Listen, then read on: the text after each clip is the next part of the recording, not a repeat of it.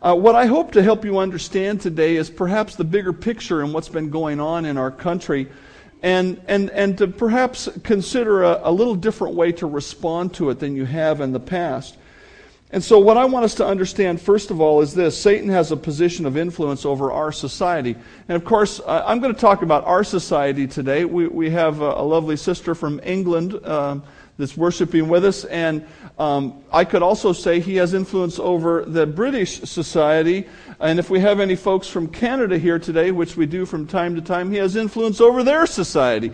And in fact, what we read in Ephesians chapter 2 is he has influence over all the societies of the world. Ephesians chapter 2.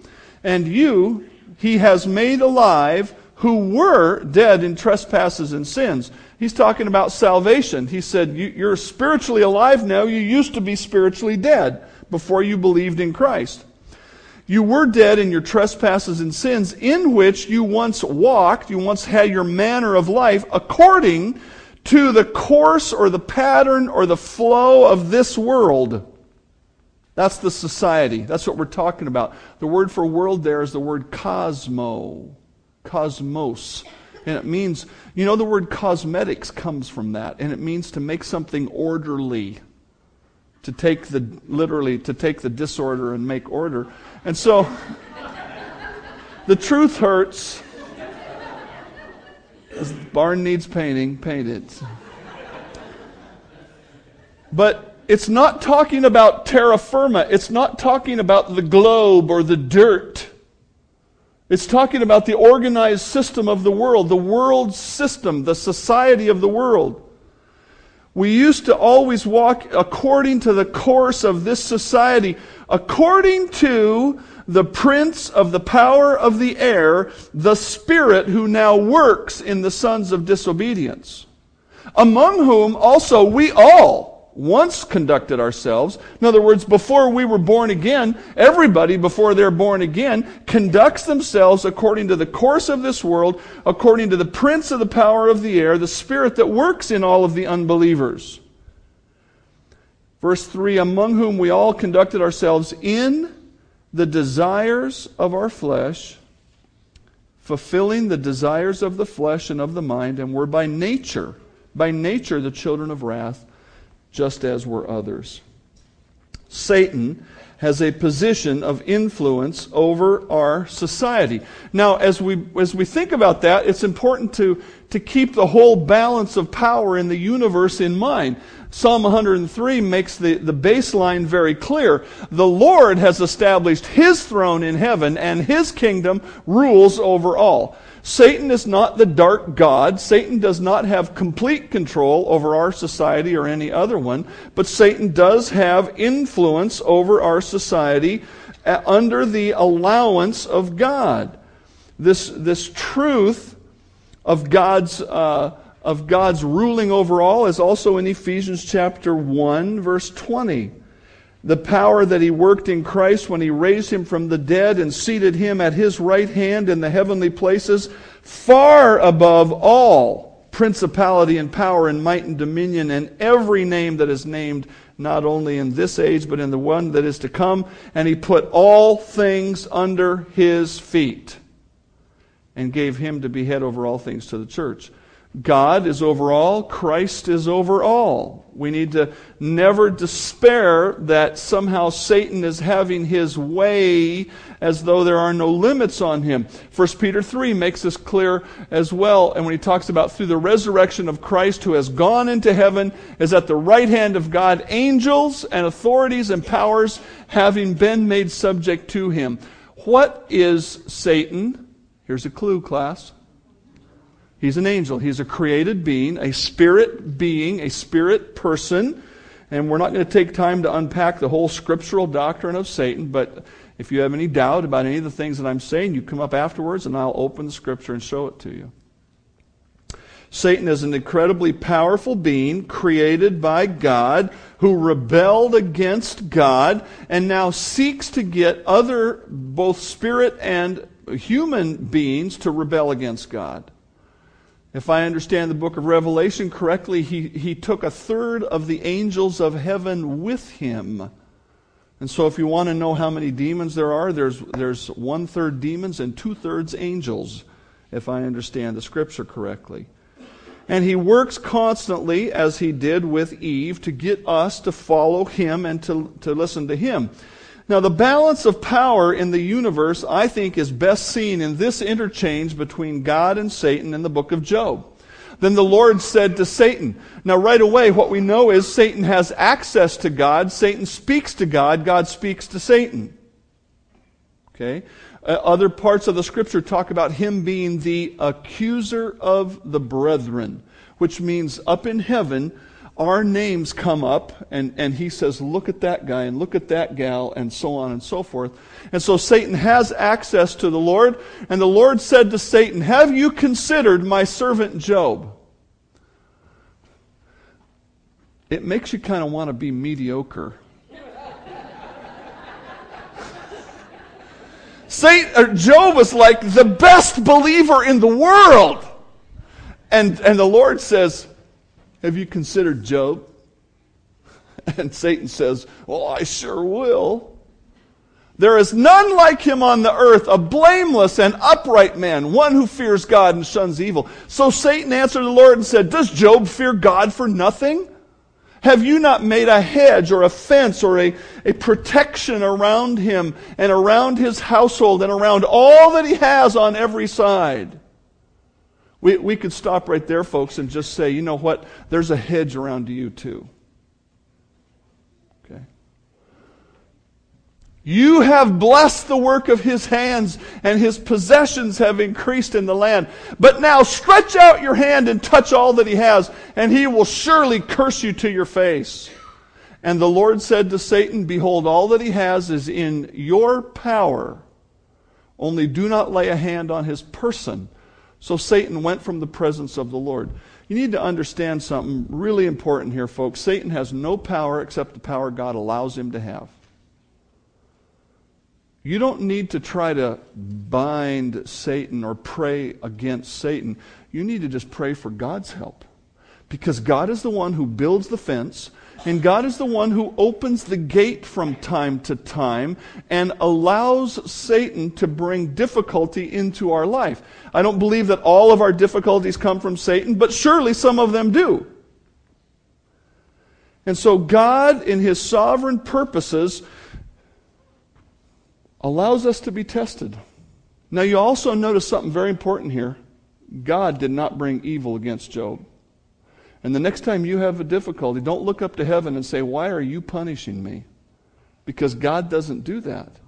But there are times when God says, I'm going to open the fence and let Satan have access here because there's something I'm trying to achieve beyond the comfort of your life. And so Satan has that kind of access to our world. God has put certain parameters in place. I don't know what they are, but he has allowed Satan to have a certain reign over our world. And according to God, he is the prince of the power of the air, the spirit who works in the people of our society. Now, some of you are probably thinking, why doesn't God just put him down once and for all? That's an excellent question. The best short answer I can give you is this.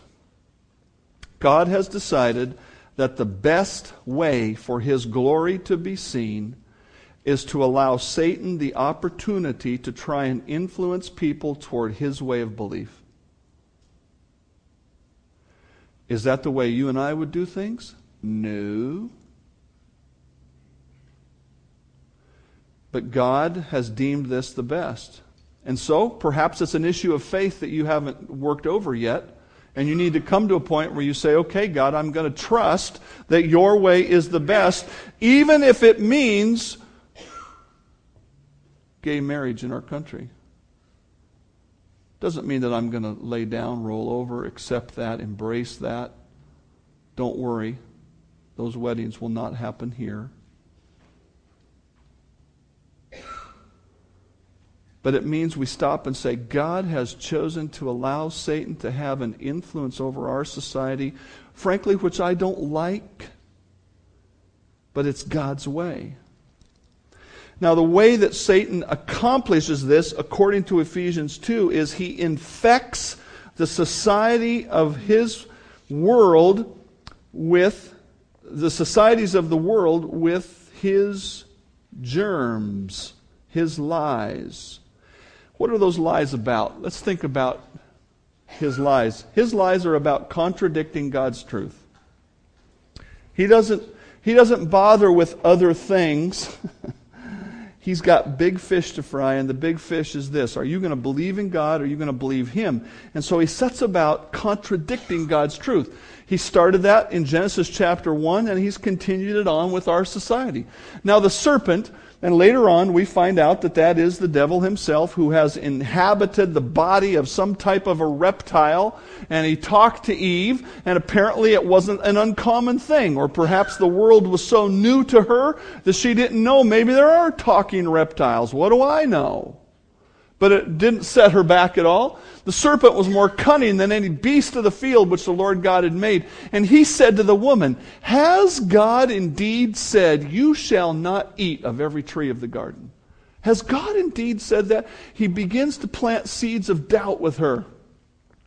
And the woman said to the serpent, we may eat of the fruit of the trees of the garden, but of the fruit of the tree which is in the midst of the garden, God has said, you shall not eat it, nor shall you touch it, lest you die. Now, God didn't say that last part. I don't know if she's starting to make things up already, or maybe God said something to her that wasn't recorded earlier in the Scripture, but it appears that she's beginning to succumb to this contradiction already. Then the serpent said to the woman, you will not surely die. God said, you will surely die. He says, you will not surely die. The greatest lie of Satan is this, friends. The greatest germ that can infect you spiritually is this. That the people of the world under Satan's control are going to say to you, you will not go to hell if you don't believe in Christ. God says you will go to hell if you don't believe in Christ. The world says no. And they have all kinds of creative ways to address it. Things like a loving God would never send people to hell. There is no hell. On and on and on, and all kinds of other ideas. Friends, that's the original lie, and it's the worst lie. You will not surely die. In fact, not only will you not die, but God knows that in the day you eat of it, your eyes will be opened, and you will be like God, knowing good and evil. Now, there's a kernel of truth in here, as most of his lies contain. And what's that kernel of truth? God called the tree what? The tree of the knowledge of good and evil. And the problem was Eve didn't know what she didn't know. She would learn the difference between good and evil, wouldn't she? But it would not be a knowledge she wanted to have. And so Satan played off of that. And he says, you're going to be like God. There's an inference that all she knew in her world was good. And we look back now and say, Eve, hon, you really want to learn about evil?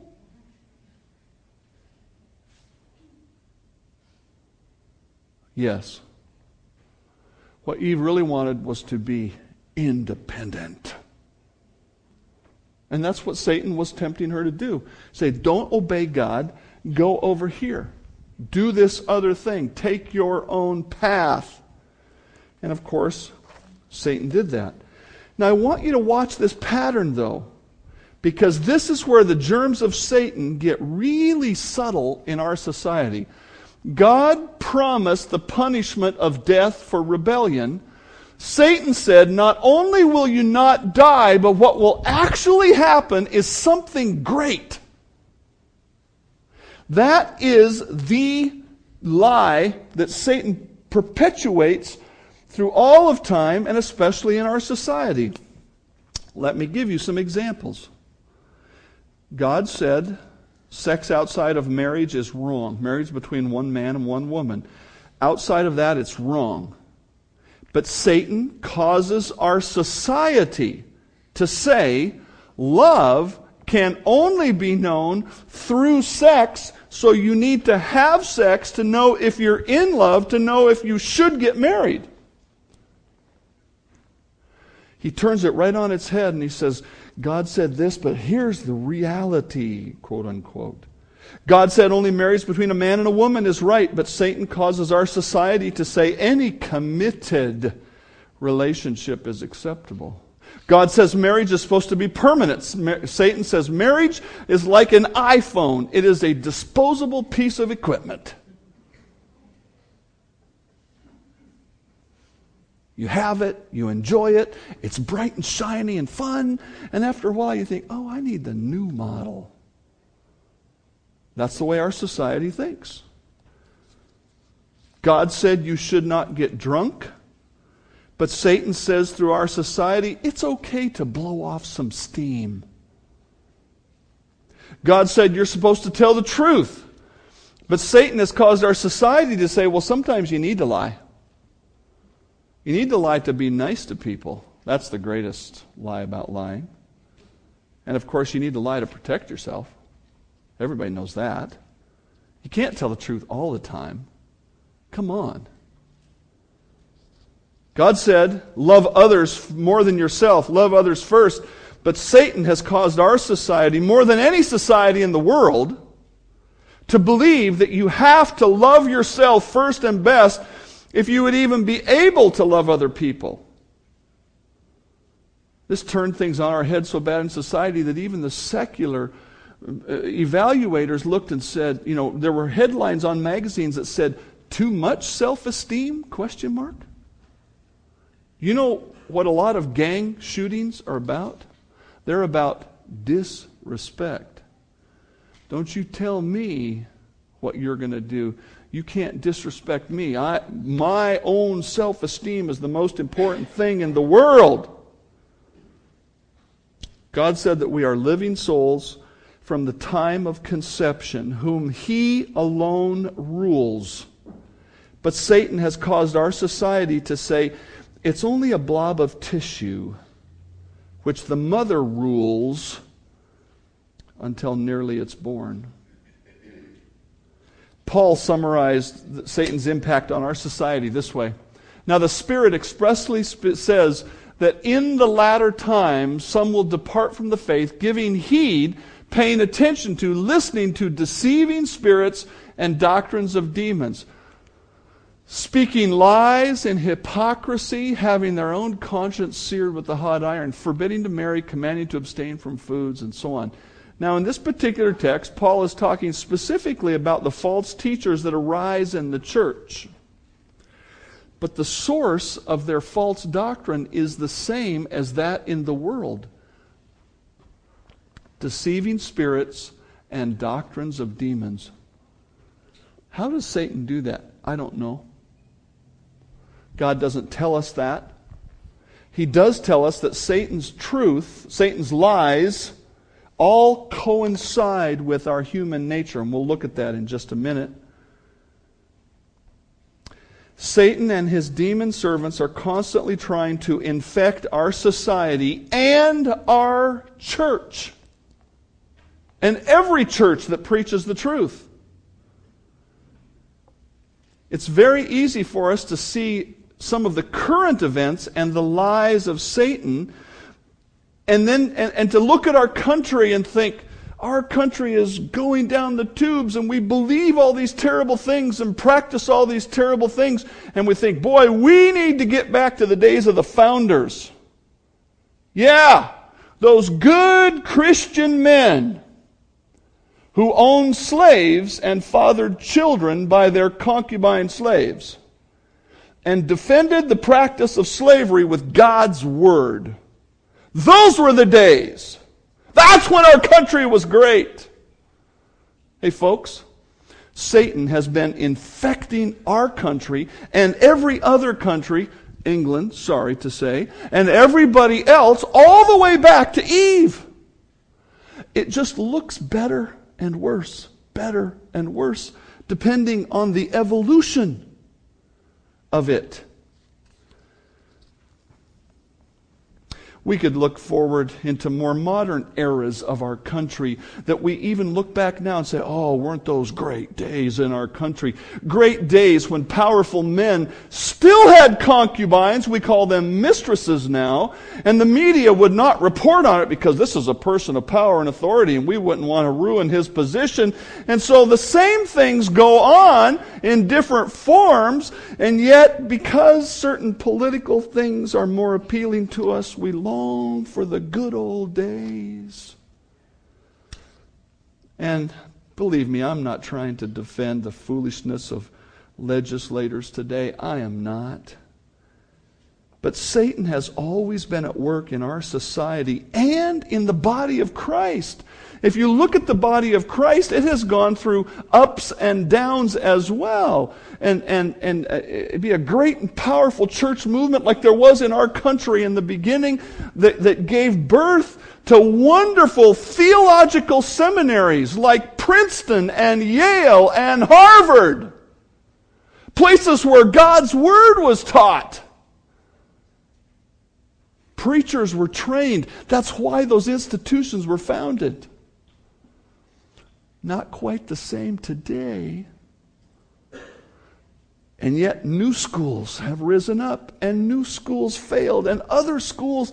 And so what we find is that God's work goes on, but it is constantly oppressed by Satan's influence as well. Why does Satan succeed? He succeeds because he incites our human nature. And this is where this begins to be personal. Look at Ephesians 2, verse 3. Among whom also we all once conducted ourselves. We all used to live in the lust of our flesh before we were believers in Christ.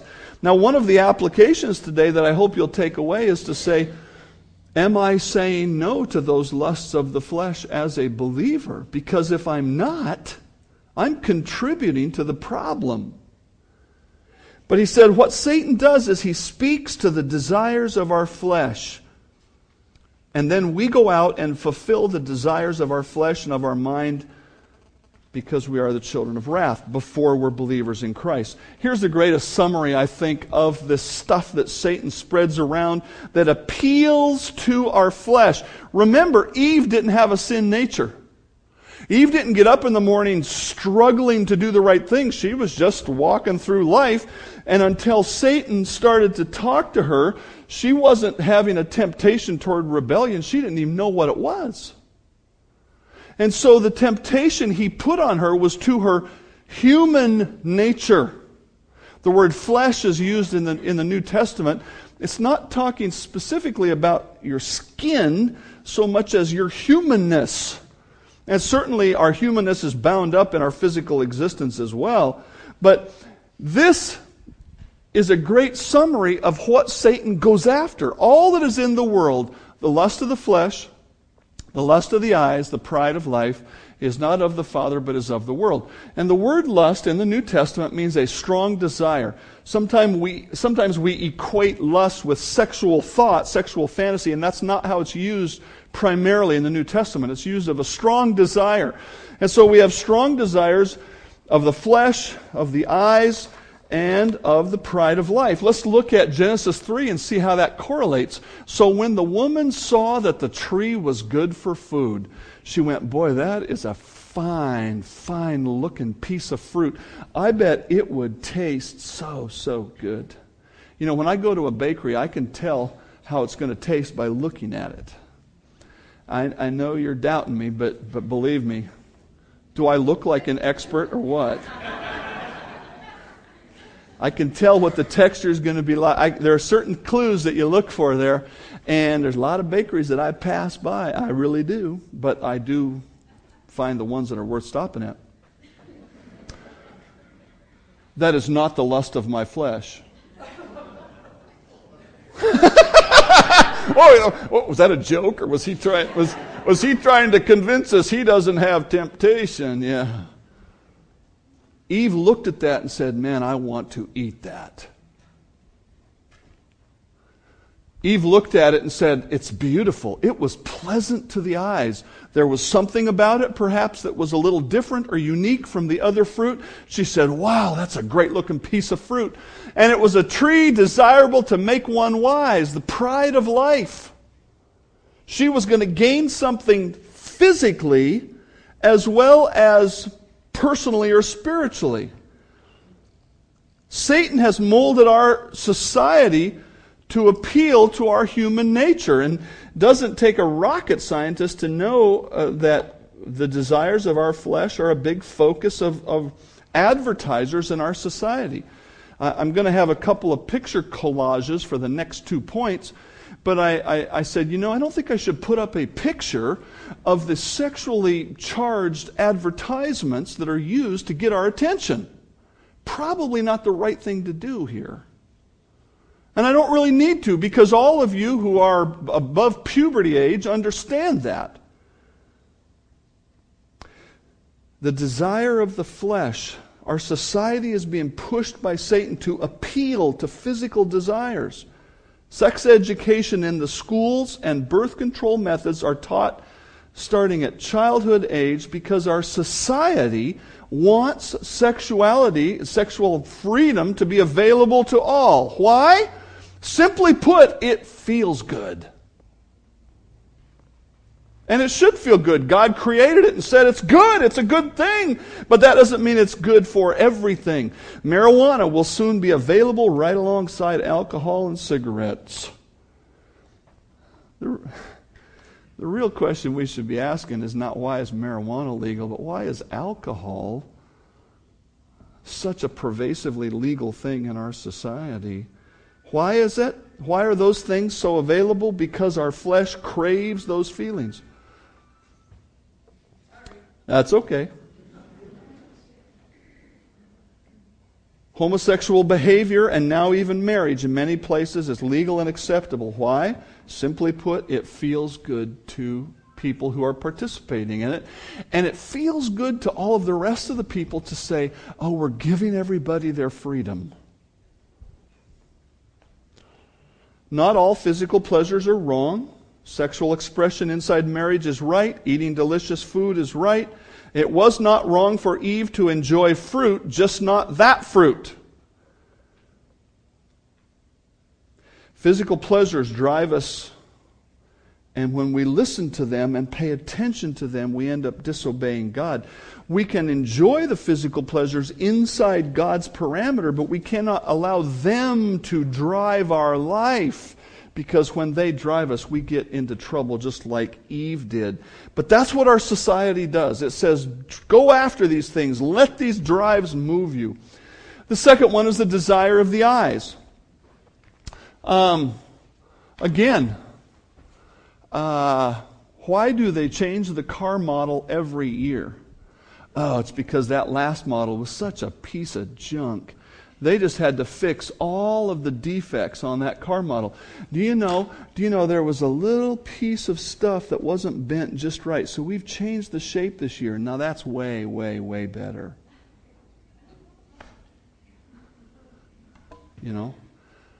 Cell phone technology. Boom, boom, boom. New edition, new edition, new edition. Where's my mom? How many years you had that phone you're using? Since they were created, I think. Pretty much. Boy, that thing makes phone calls like a wild animal. But it won't text. Well, I guess it will text. It will text, yeah.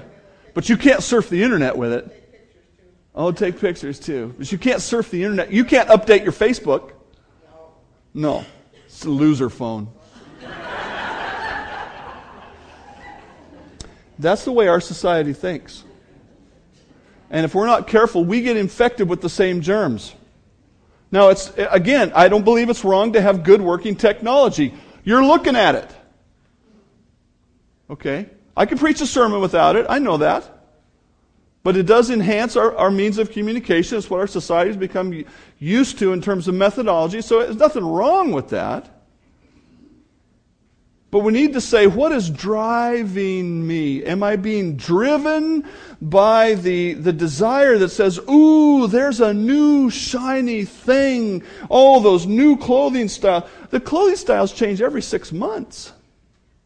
Yeah, those old clothes, they were terrible. Why did we ever wear those? And we'll be saying the same thing again in 6 months. Some people will be. And so these shiny things, the desire of the eyes. And Jesus summarized it himself when he said, now pay attention, be careful, beware of coveting or wanting things, for your life does not consist. It's not made up of the abundance of things that you possess. The guy who dies with the most toys does not win. He does not win.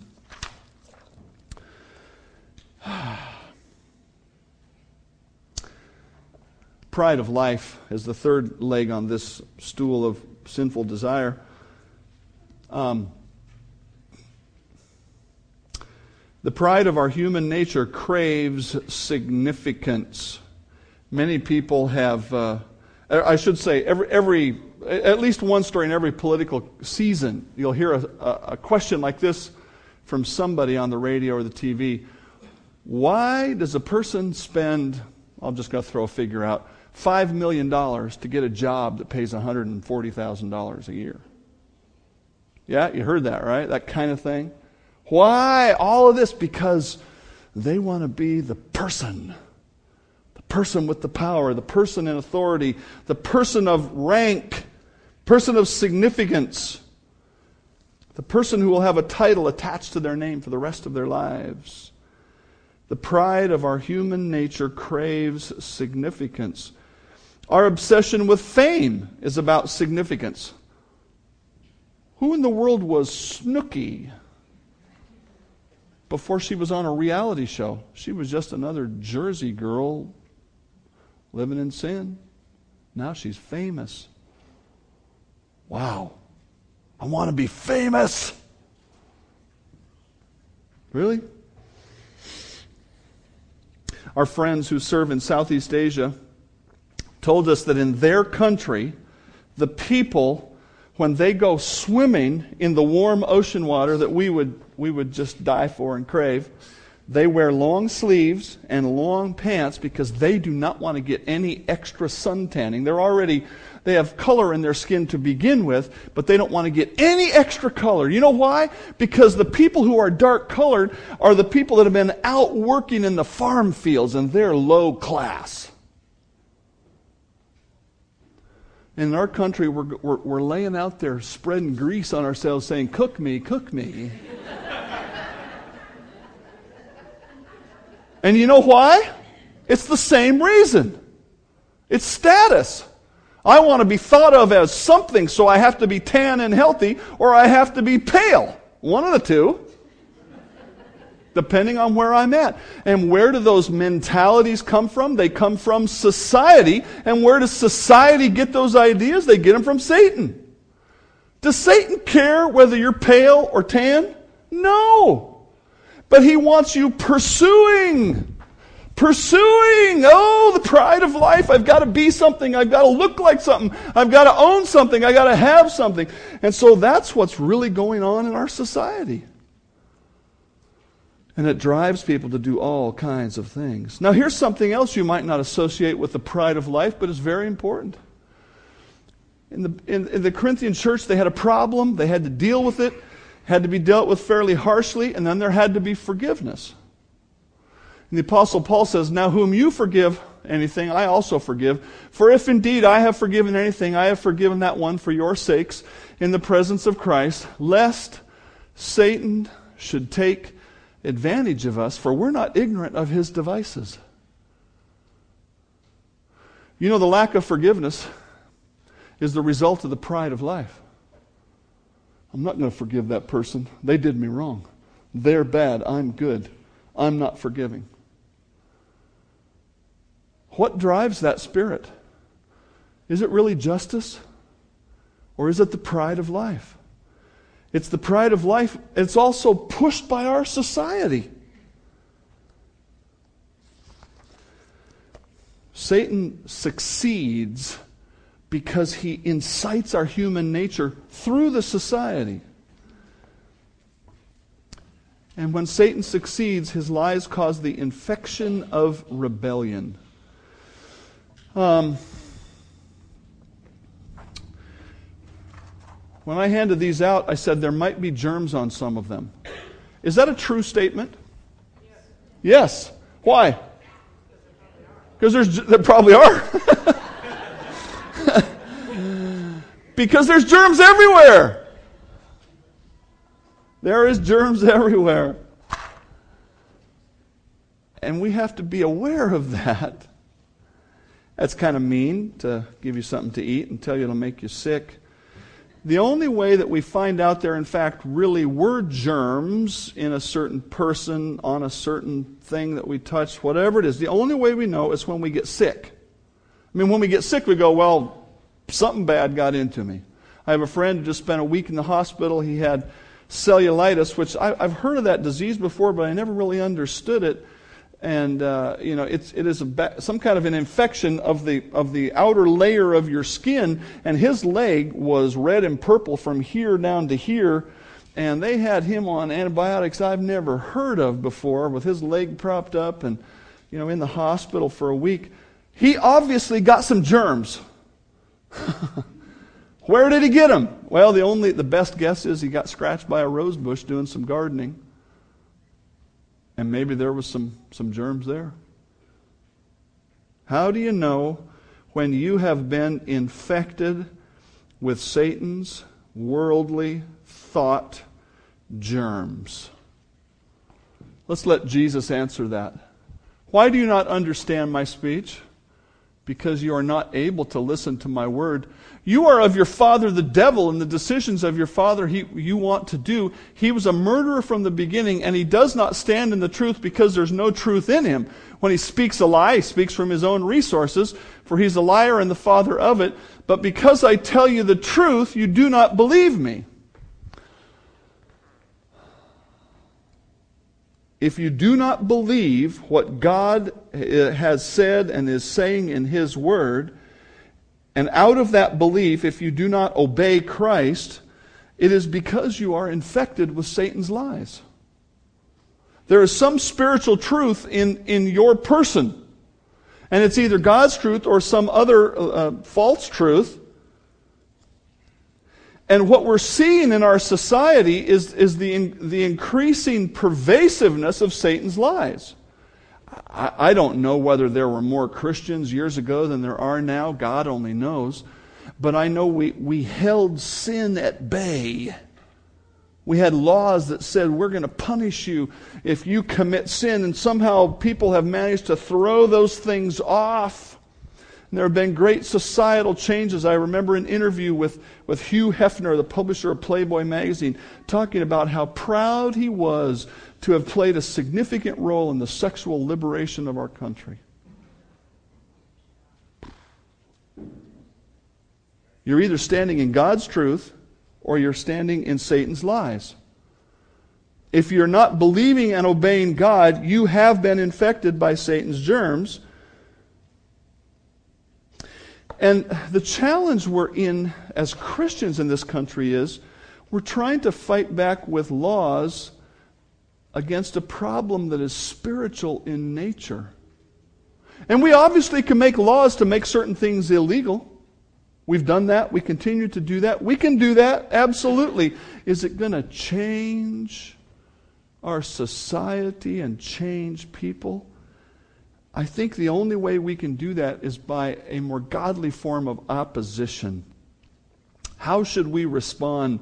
First of all, we should respond, and this is not on your notes. This was a late-breaking addition that, as I meditated this morning, I realized I had forgotten to add to my sermon. But the first and foremost thing in our opposition to the work of Satan, and I hope what you understand a little better today is that our society is degenerating because of the work of Satan. See, sometimes I think we look at people, and if we see them as an isolated, here's a person who is trying to change the marriage laws, or here's a person who's trying to change the abortion law, or we just see that and we don't stop and say, you know what, the dark force of this world, the prince of the power of the air, is pushing on our whole society, and that society is pushing on that person. This person is not standing alone. And I need to see this more global picture. Sometimes we refer to it as the battle of the ages, that Satan is fighting against God's ways. And my first and foremost response needs to be by faith. In Matthew 16:18, Jesus said, I will build my church, and the gates of hell will not prevail against it. I need to understand that no matter what Satan does, he is not going to win. The church of God is going to go on. Now here's the disturbing part. And I don't like it any more than you do. God did not say, I will build the United States of America and the gates of hell will not prevail against it. God did not say, I am going to build you a cozy, comfortable, secure existence, and the gates of hell will not prevail against that. He said, I am going to build my church, and the gates of hell will not prevail against it. Frankly, that's why I'm not worried about whatever law gets written here. We're going to stand for God's truth. We're going to preach God's truth, and there may be a price to pay for that. We may have to pay property taxes someday. We'll just have to raise the budget then. Now, should we fight it? Absolutely fight it. Be politically active. Go after those things. But realize the promise of God is on this institution, the church, the body of Christ. And this is the answer to society's problems. Our faith needs to be in God and in what He is doing, not just in a country. I mean, it's been such a privilege. I know I've said this before, but we need to remember it. It's been such a privilege just in my lifetime to see the nation of China go from extreme repressiveness to Christianity to now allowing it by and large, and to have millions and millions of Christians there. Now, do I like the way the Chinese government runs the nation? No, not at all. Is that the most important thing in the world? Or is it the salvation of those millions of people? Somehow we've got to get a hold of that and say, I will vote, I will be active, I will make my voice known, but my faith will be in God and in His church, who He said will not be stopped. Will not be stopped. Secondly, personal awareness, and this is really what I was talking about this morning. Be sober, be vigilant, because your adversary, the devil, walks about like a roaring lion, seeking whom he may devour. Resist him, steadfast in the faith. How do you resist the devil? You resist the devil by standing with God and refusing to move. I can't see the devil. You know, if you want to read some crazy stuff, read some things that Martin Luther wrote about how he fought the devil. I mean, just some weird stuff. Martin Luther was a good man, did a lot of good things. I'm not trying to indict his whole life on that. I'm just saying he had a real weird thing going about how he, would scorn the devil and different things. Folks, I don't know. I can't see where the devil is. Sometimes when I preach about him, I sense that he makes things go difficult in my life. This week was not one of those weeks. Okay? How do I resist him? I resist him by obeying God and living in God and saying no to the lies that he is perpetuating in our society. Satan works through lies, so we have to be people of the truth. We've got to know God's Word and live God's Word. I saw a little piece this morning of a man who had been a prisoner of war in North Vietnam, and he was a Christian before he went there. And he says, his cellmate was not a Christian. He was asking, tell me about the Bible, tell me about God. And he said, you know what, I just didn't have that much knowledge in me. I would give him everything I had, and he'd ask me, tell me another Bible story, and I'd tell him one from 2 months ago that I'd already told him. And he said, I made a commitment to come out of there, I'm going to know God's Word. Do you know God's Word well enough to not get infected by the lies? My wife had the virus thing that's going around a week or so ago. I don't kiss her when she's sick. That's how smart I am. Okay? Don't kiss the world because it's sick. Know God's truth and live by God's truth. Be in the Word, know the Word, live the Word. You see, Satan transforms himself into an angel of light. Therefore, it's no great thing if his ministers also transform themselves into ministers of righteousness.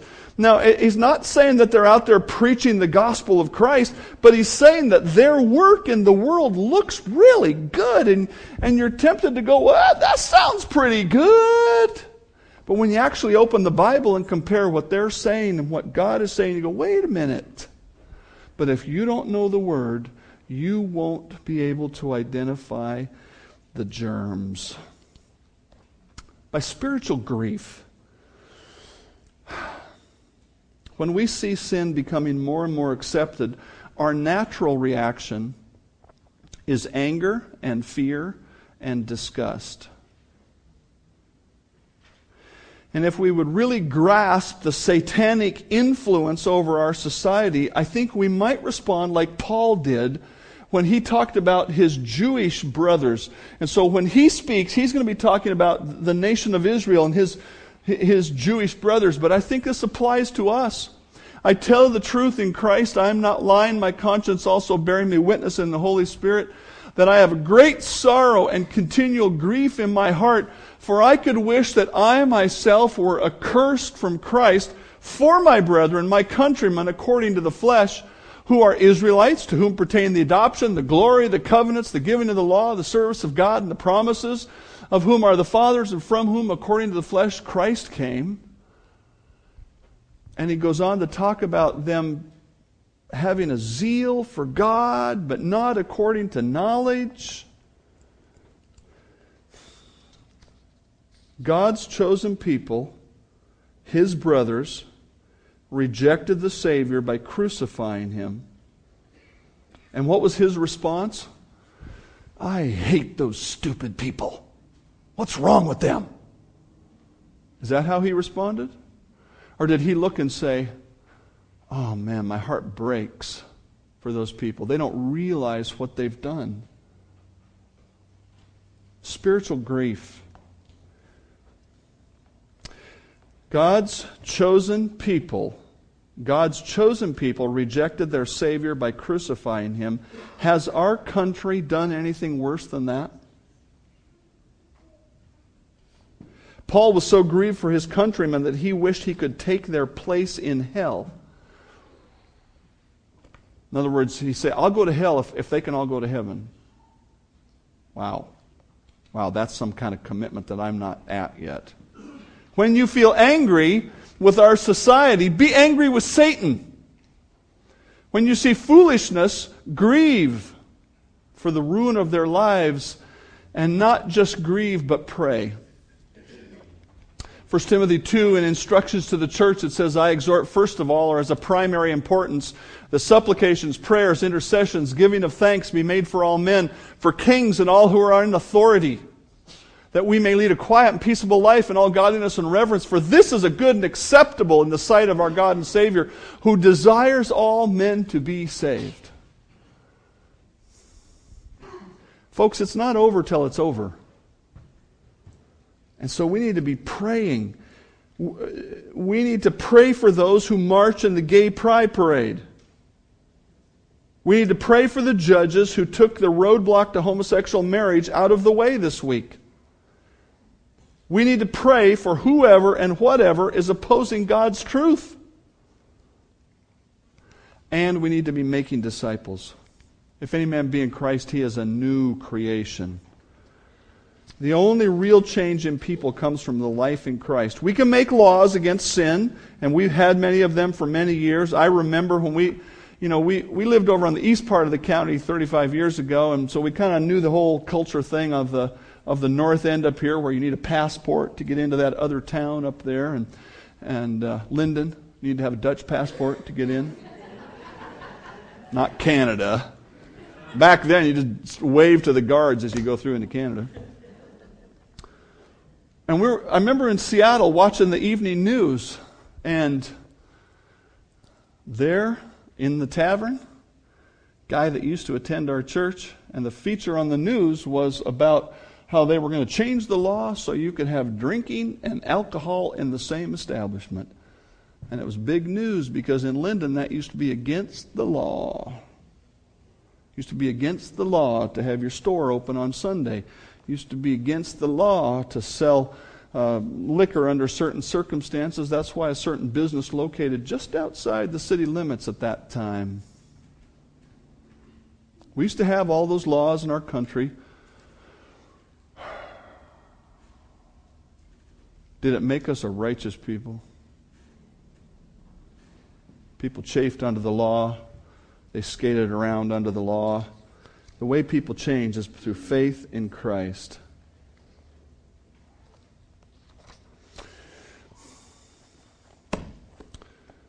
When I was a volunteer firefighter 30 plus years ago, we didn't wear rubber gloves. And we were taught to do mouth-to-mouth breathing. I only ever got into a situation where that was called for once, and I found a way to get out of it. I did a lot of CPR, but we usually had a bag mask to do that with.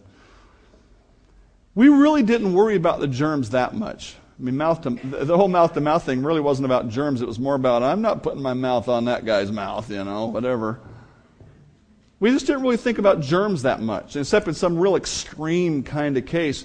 But you fast forward 15, 20 years to some of my friends who are firefighters down in Seattle, and they're wearing 2 layers of gloves and still really worried. And one of the biggest stresses in their line of work is getting infected.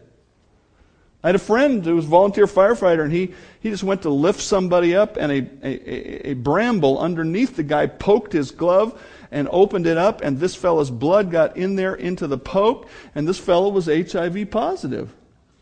Man, that's stress-inducing big time. And he had a tough 6 months while he took all those medications and waited for the reports to make sure he was not positive, and he wasn't, thankfully. And many people would avoid the firefighting business for that very reason, because there's all kinds of nasty business there. And if I could show you, if I could paint with a map all the place that Satan has infected our society, you'd say, well, I'm going to stay away from that place. And the truth is, you just can't do it because it's pervasive. It's all around us. Yes, we should avoid it, turn the TV channel, stop listening to whatever we can, don't read certain things. Absolutely. But our society is so infected, the only way we're really going to be safe is if we have got the antidote in us before the germs come to us. And if you want to help your country, if you want to make a real difference, be the people who know the truth, live by the truth, and call others to that truth as well. Father, we grieve for our country this week. We've taken a step in the wrong direction this week. And yet you opened the gate on that fence. We can't. We struggle with that. But we're going to walk in faith because you are going to preserve your church and you are going to continue to change lives no matter what our society looks like. May we be people of your truth, inoculated against the lies all around us. And may we be people who long for others to know you. I pray in Christ's name, amen.